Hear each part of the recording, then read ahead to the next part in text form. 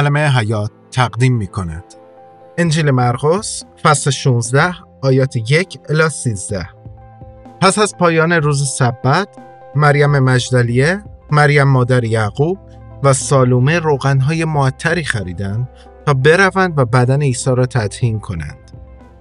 و صبح زود روز یکشنبه، درست بعد از طلوع آفتاب به سر قبر رفتند. آنها به یکدیگر میگفتند چه کسی سنگ را برای ما از جلوی قبر خواهد غلطانید؟ وقتی خوب نگاه کردند دیدند که سنگ بزرگ از جلوی قبر به عقب غلطانیده شده است. پس به داخل مقبره رفتند و در آنجا مرد جوانی را دیدند که در طرف راست نشسته و ردای سفید بلندی در بر داشت. آنها متحیر ماندند، اما او به آنها گفت: تعجب نکنید. شما عیسی ناصری مصلوب را می‌جویید؟ او زنده شده، دیگر در اینجا نیست. نگاه کنید، اینجا جایی است که او را گذاشته بودند. حالا بروید و به شاگردان او همچنین به پتروس بگویید که او پیش از شما به جلیل خواهد رفت و همانطوری که خودش به شما فرموده بود او را در آنجا خواهید دید.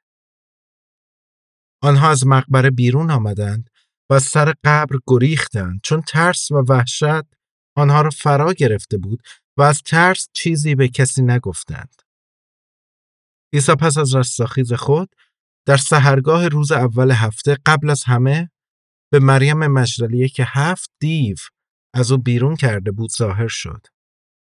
مریم رفت و این خبر را به شاگردان که غمگین و گریان بودند رسانید. اما آنها باور نکردند که عیسی زنده شده و به مریم ظاهر گشته است. پس از آن عیسی به طرز دیگری به 2 نفر از آنها که به بیرون شهر می رفتند ظاهر شد. آنان برگشته و به سایرین خبر دادند، اما آنها حرف ایشان را باور نمی کردند. سلام به دوستان و همراه‌های عزیز، بهتون خوش آمد میگم و ازتون میخوام که تا آخر این قسمت همراه من باشین و قول میدم بعد از یک پادکست انجیل مرقس رو به پایان برسونیم بعد از 80 قسمت. همونطوری که چند لحظه پیش شنیدین، فصل 16 در مورد قیام عیسی، اتفاقی که بارها کتاب مقدس ازش پیشگویی کرده بود ولی همیشه مثل یک پازل برای کسی روشن نبود که نجات دهنده قراره چه چیزهایی تحمل کنه. هرچند افرادی مثل شمعون پیر یا حنا نبیه و خیلی از انبیا در مورد رنج‌های عیسی تو زمان زندگیش نبوت کرده بودن، ولی شاید این موضوع حتی برای اونا هم پوشیده باقی میموند، چرا که به خاطر گناه نه تنها نمیشه شناخت درستی از خدا داشت، بلکه ممکنه تصورات اشتباهی هم در موردش داشت.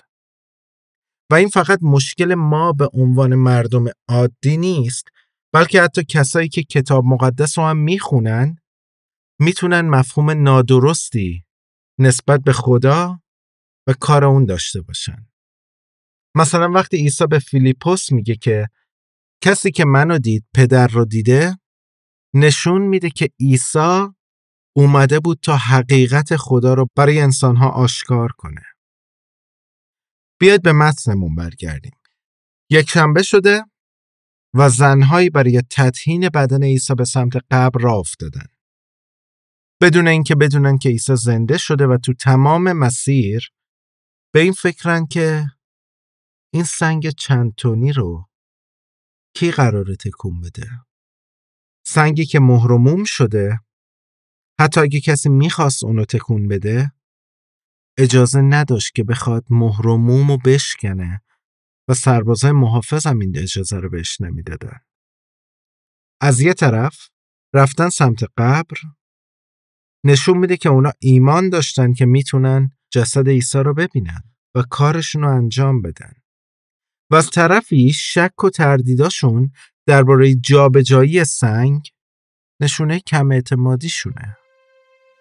این نوع نگرانی ها حتی تو زندگی ما تبدیل به یه روزمرگی شده که میخوایم کسی پیدا شه که سنگای زندگی ما رو جابجا کنه و دل سربازا یا قدرت ها رو نرم کنه که کنار برن و مزاحم کار یا خدمت و زندگی ما نشن.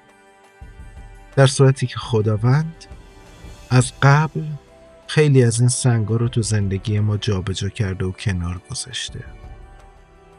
بیاین سعی کنیم یه سری از نگرانیایی که تو زندگیمون داشتیم و به یاد بیاریم. حتی خیلی از اون نگرانیایی که روزی فکر میکردیم که هیچ راهی واسش نیست یا بدون اون دیگه نمیتونیم زندگی کنیم، ببینیم کجان. تموم شدن و شاید حتی اصلا به یاد نیاریمشون، چون ممکنه خداوند کارایی کرده باشه که هیچ وقت با هیچ منطقی جور در نمی اومد و تمام اون نگرانی ها خیلی وقته که تموم شده. یا موضوع جالب دیگه که خیلی واسه من شیرینه اینه که جدا از شاگردا اسم پتروس میاد. چرا؟ به خاطر اینه که آخرین باری که از پتروس خبر داشتیم زمانی بود که عیسی رو انکار کرد و بعد به تلخی شروع کرد به گریه کردن. اون خیلی سخت شکسته شده بود، امیدش رو از دست داده بود و شاید دیگه هیچ راه برگشتی واسه خودش نمیدید. این یه تسلی و یه شفا واسه یه پتروسه وقتی که عیسی قیام کرده اونو به اسم میخونه و میخواد که ملاقاتش کنه. این حتی یه تسلی واسه کسایی میتونه باشه که به خاطر ترس یا جفاها ممکنه که عیسی رو انکار کرده باشن، ولی عیسی فراموش نمیکنه که برای افرادی مثل ما که پر از ترس و نگرانی ها و ناامیدی ها هستیم اومده. این قسمت با شادی تموم میشه، چرا که عیسی از مردگان قیام کرده و زنده شدنش زمان شادیه نه غم، چرا که قبر خالیه و جنازه ای نیست که بخوایم واسش گریه کنیم یا عزا بگیریم. شادی و خوشی قیام مسیح و برکات اونو تو زندگی شما عزیزان میطلبم. باشه که در زندگیتون بیش از قبل کارهاش دیده شه و همینطور ادامه بده. آمین. این پادکست توسط تیم کلمه حیات آماده شده و من امین افشار نادری هستم و شما رو دعوت میکنم که ادامه کارهای ما رو دنبال کنید.